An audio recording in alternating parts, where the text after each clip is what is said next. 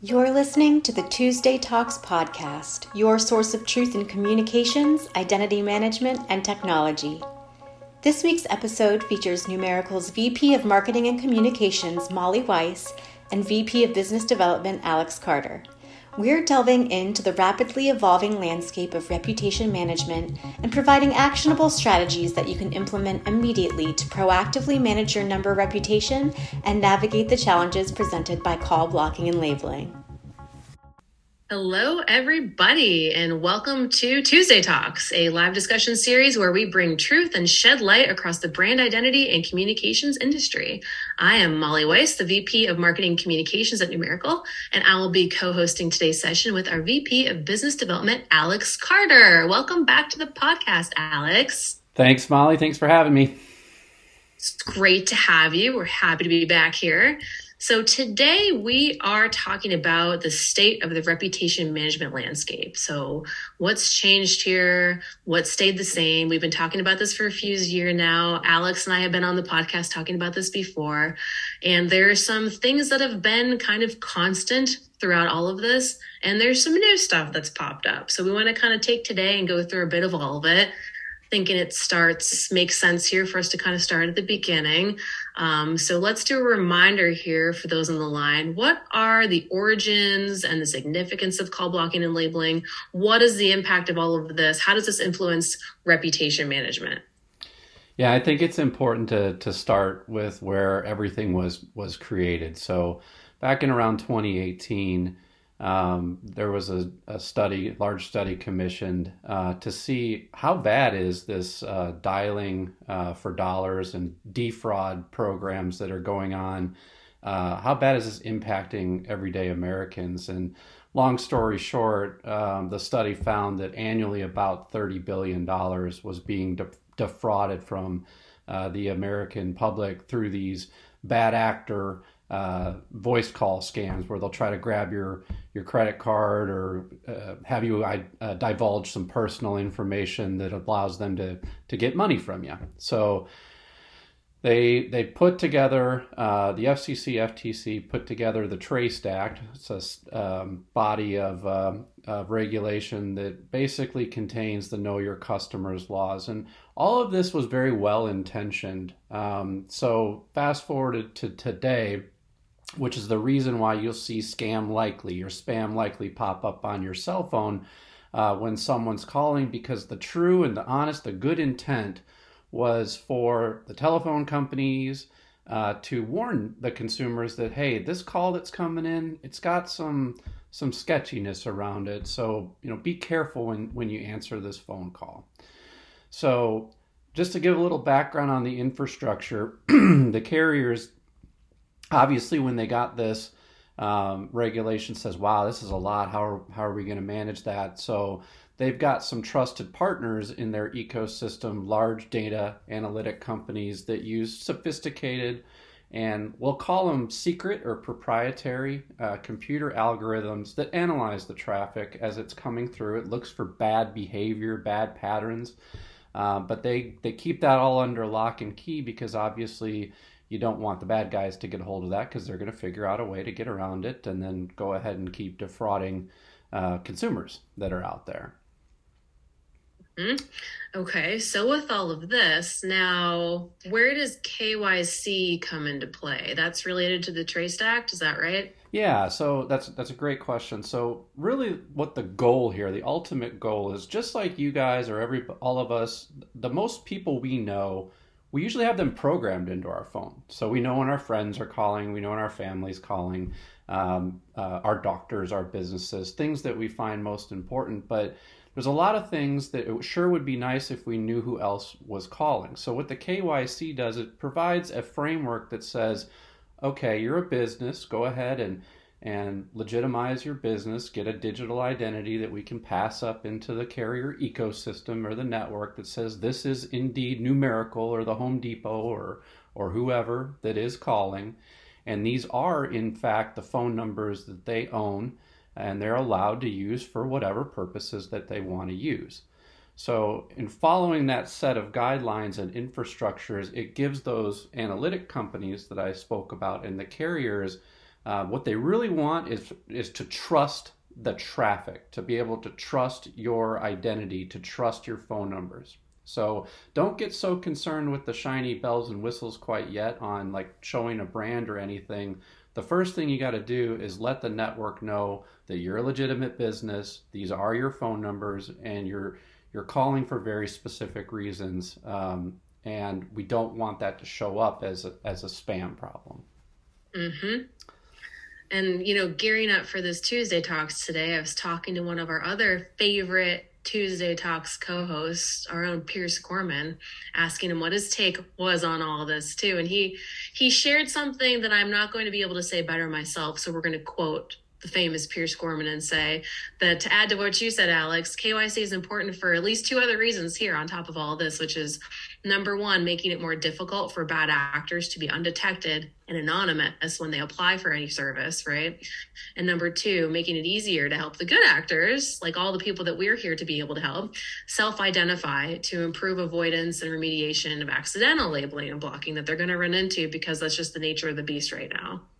So all this to say, from the introduction of call blocking and labeling to where we are right now, thinking about why all of this is happening, why are these algorithms even out there, and thinking about the original purpose being the carriers and all the folks out there who need to conduct KYC. It's always been the desire and the responsibility of this ecosystem to protect the subscribers on the networks from getting fraudulent calls. Meanwhile, we're here trying to find ways to protect the legitimate businesses, all of the legal good guys out there who are running into issues where their traffic just happens to look exactly like all the illegal robocall traffic, that everybody's using the same network. It's all blended together. So this means the network, here's something that hasn't changed. The network's always working to make these algorithms better. They're trying to get the best information they can. They're trying to use validated, vetted KYC-based information to know who people are in the network. There's always sketchy people that are floating around in there doing the next big scam. We see this all the time. Just last month, there was another cease and desist out there, a big insurance scam that was identified and being shut down. So this is happening. We are using these technologies to be able to identify some of these bad actors. But in the meantime, the scam is continuing to increase. We saw T-Mobile put out a statistic, a 75% increase in scam attacks just on their network alone, and that was in 2022. So, we're seeing this too, Alex, right? Internally, with all the customers that we're helping try to navigate around this, we're seeing the need for remediation just continue to increase exponentially. Yep, and the fact of the matter is the bad guys aren't going away, right? They're always going to find and they're always going to try, but that doesn't stop the intention of the ability to do everything in our power to keep the fraud at an absolute minimum, while at the same time, like you said, trying to protect legitimate businesses so that they can still conduct, economies legally through voice calls. Yeah. And it continues to be, has always been, it continues to be very difficult to navigate all this. And I think, let's talk a little bit about some of that with some of the strategies that have been in place from the beginning, still in place now, some new stuff. Right off the bat, since the last time you and I were on Tuesday Talks talking about this, talking about how do we evaluate the market out there? What do you do when you need a solution? There's new providers out there. So what's your initial high-level assessment on what we're seeing newer to the market these days?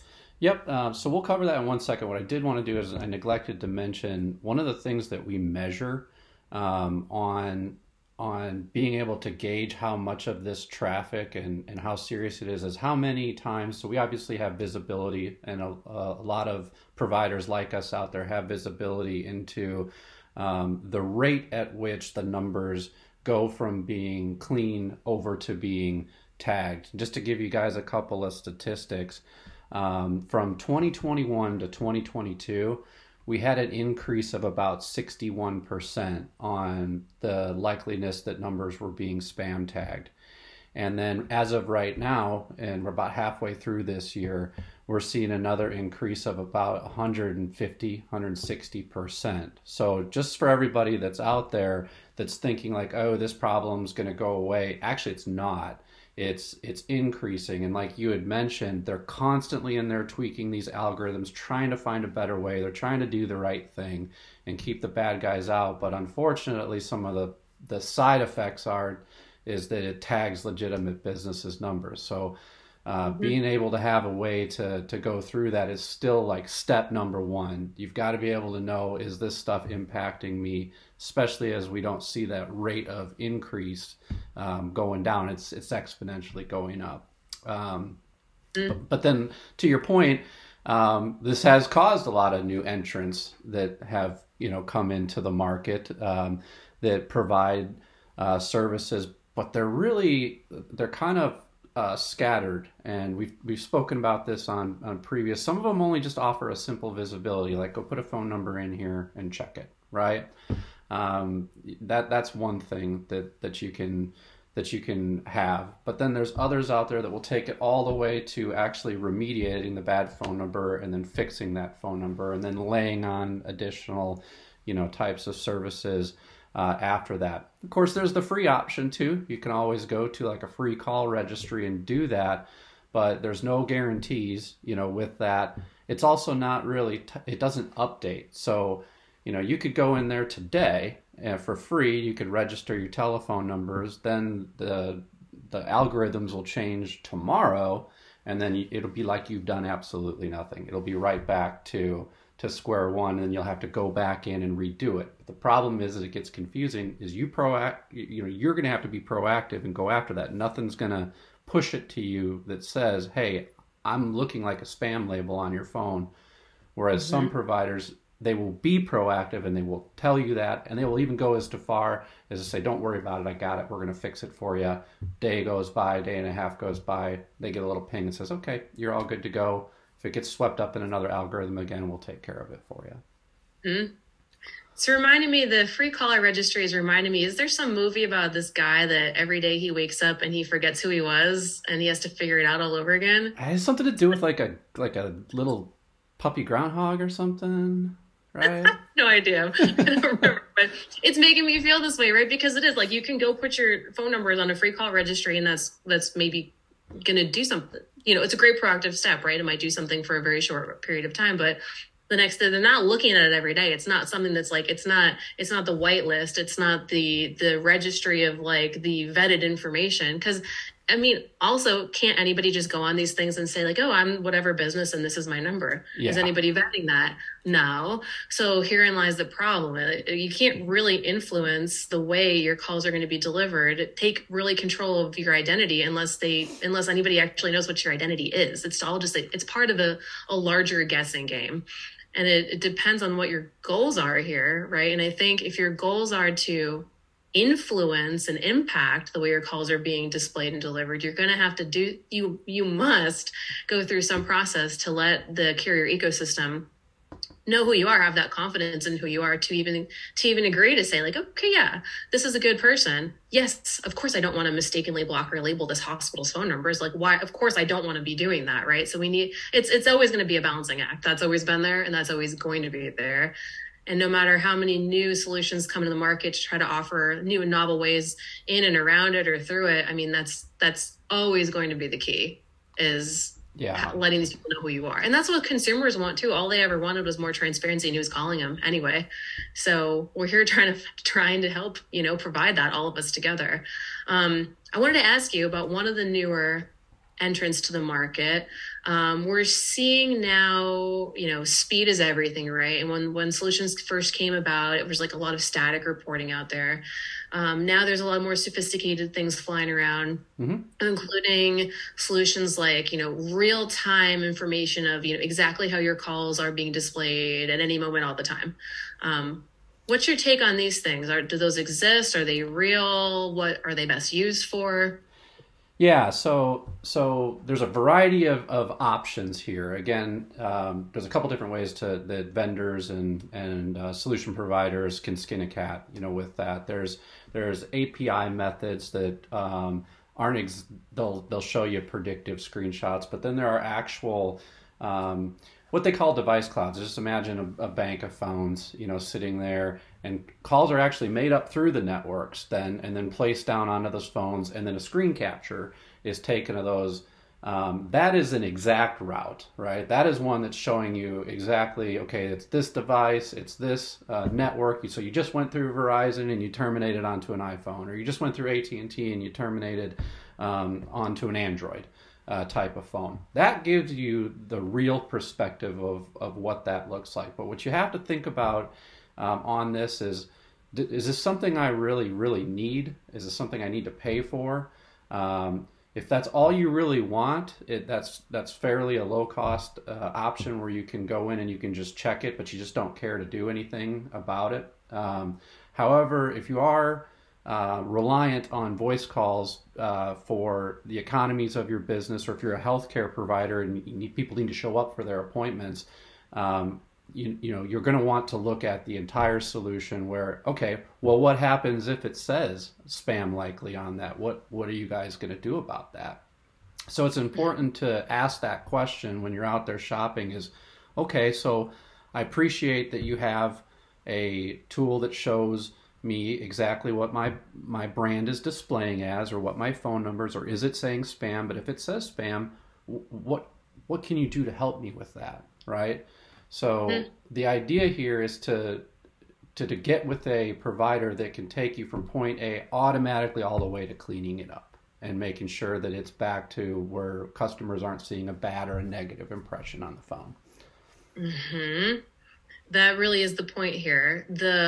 Identifying a problem is part of an overall solution here. Do you want to do anything about it once you've identified it? That's really where a big differentiator lies. Yeah, so absolutely. This is good counsel here.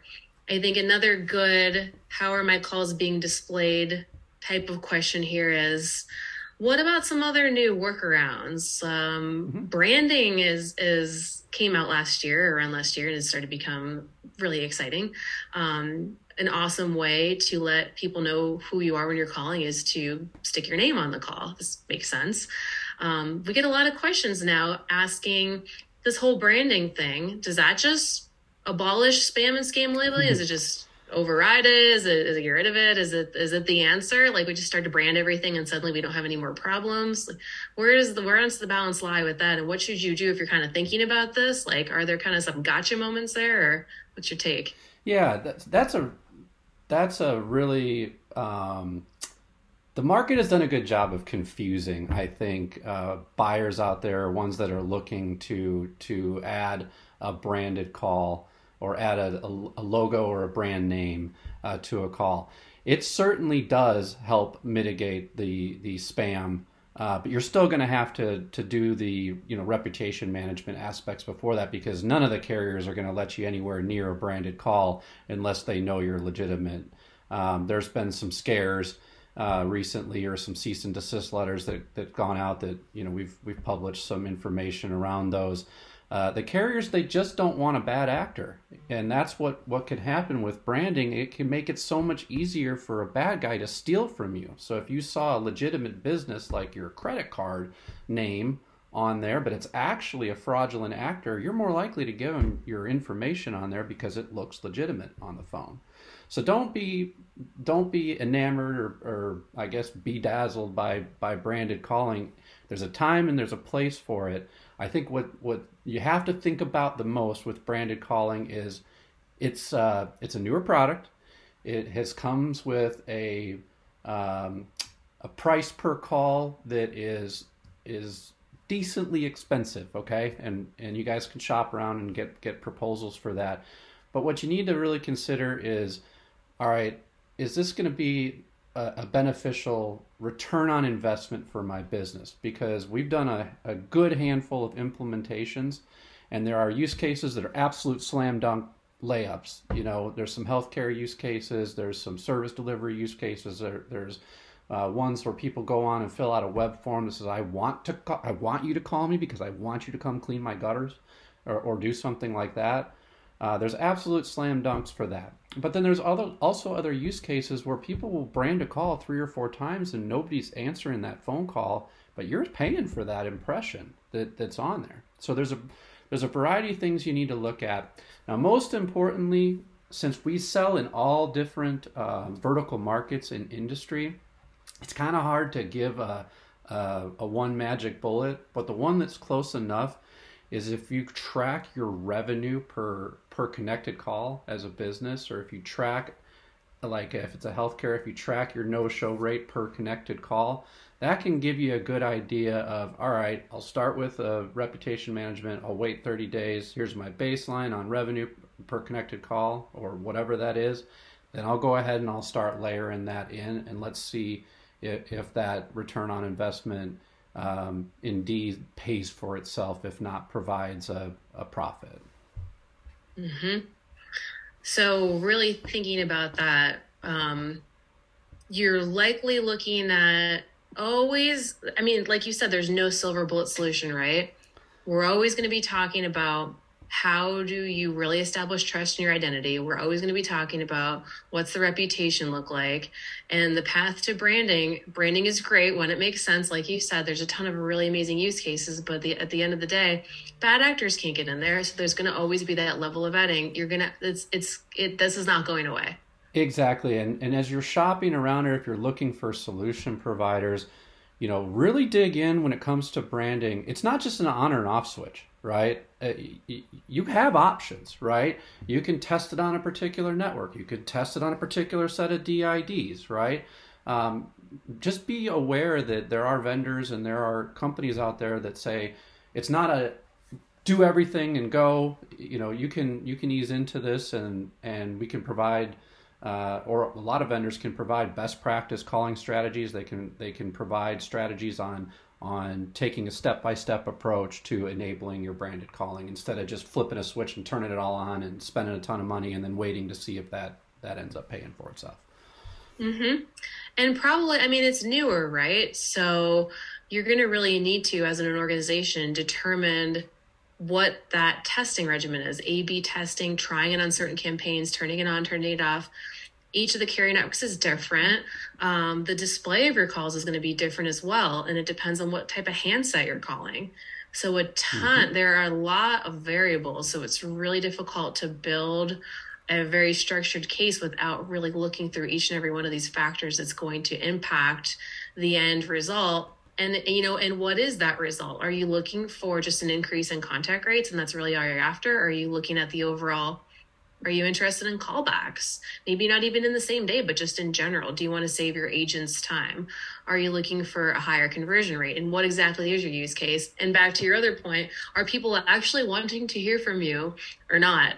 That's always part of this too. I mean, best styling practices, and we have been here talking about number reputation for over 5 years, and it's something that's never changed, is the fact that what you're doing has an impact. No amount of whitelisting that doesn't exist, or anything else you do, you still can't turn around and just call people 100 times a day and not expect something bad to happen. So that's always going to be there. And I think, consumer choice continuing to impact the trajectory of where this all goes. Perhaps Alex will be back on Tuesday Talks next year, and we'll be talking about this again. What's different? I think we can expect that the proposed rulemaking around this industry is going to always continue to influence this. We're never going to be able to get away from the original purpose of call blocking and labeling, which was consumers want more information about who is calling them, and they don't want to be bothered by people that they don't want to hear from. And, on this note, the FCC has comment date set for the next new proposed rulemaking. This is about consent under the TCPA. These proposed new rules are here to strengthen consumers' ability to revoke consent that maybe they did give before to receive robocalls, whatever that means, and robotexts. So what does this all have to do with any of this, right? We always need to remind ourselves that the regulatory landscape is here, and we're right in the middle of it. This all is going to go hand in hand. This is all about consumers' choice and what they want to see on their cell phones, and the carrier's ability to deliver the best they can to the consumers that are paying to be on their networks, and businesses' ability to navigate this in the meantime, to connect with these people who are on these cell networks. So I think, we're down to the last minute here. But for anybody listening out there wondering, what is the most important element for them to continue to think about and understand here when they're trying to decide what to do about all of this? What would you suggest for being what does the enterprise focus on right now with their limited energy that they have? I think you're asking a two-part question, but what I'll do is I'll boil it all down into one thing. If you're running a business, you've spent considerable investment dollars on a dialing platform, on people to answer the phone, on your products, on your services. Think of all of the money that's been invested to run that business, and only to have your reputation show up on a caller ID to say scam likely for a less than a sub-penny phone call, right? For that to be the problem, where it's a fixable solution that's all based around trusting your identity up into the ecosystem, registering your phone numbers. I mean, you've got to look at protecting the major investments that you've put into, because if you do all of that and your first impression to 1 million callers out there that you're calling for whatever reason, or your local healthcare system, and it shows up, it's your doctor is scam likely, it's not worth it, right? Mm-hmm. So can't be. Fixing your reputation, if you've got to, that's the key, is if you see spam likely on your caller ID, then and that's important to you, that's when you need to fix it. Yep. That's well said, Alex. Well, I'm going to thank you for joining us again here on Tuesday Talks, Alex. It's been awesome to be back together with you again. It's been wonderful. We're going to thank everybody else who's here joining us for another episode. Thanks so much. And we'll be back live again on Tuesday, July 25th with Numeracle's founder and CEO, Rebecca Johnson, as she tackles the dynamic relationship between digital trust and zero trust strategies with co-host Dean Conklin, Senior Director of Business Development at DigiCert. So see everybody soon and have a great rest of your day. Thanks, everyone. We'd like to thank you for tuning in to another episode of Tuesday Talks. Our next live episode will be in 2 weeks on Tuesday, July 25th, when Numeracle's founder and CEO, Rebecca Johnson, is back to host with Dean Conklin, the Senior Director of Business Development at DigiCert. We're going to explore the dynamic relationship between digital trust and zero trust strategies in a connected world. So join us in our mission to promote transparency and collaboration to return trust to communications. Simply click the link to register and join us at the live show, invite a friend, and be sure to submit a question you'd like to have answered live.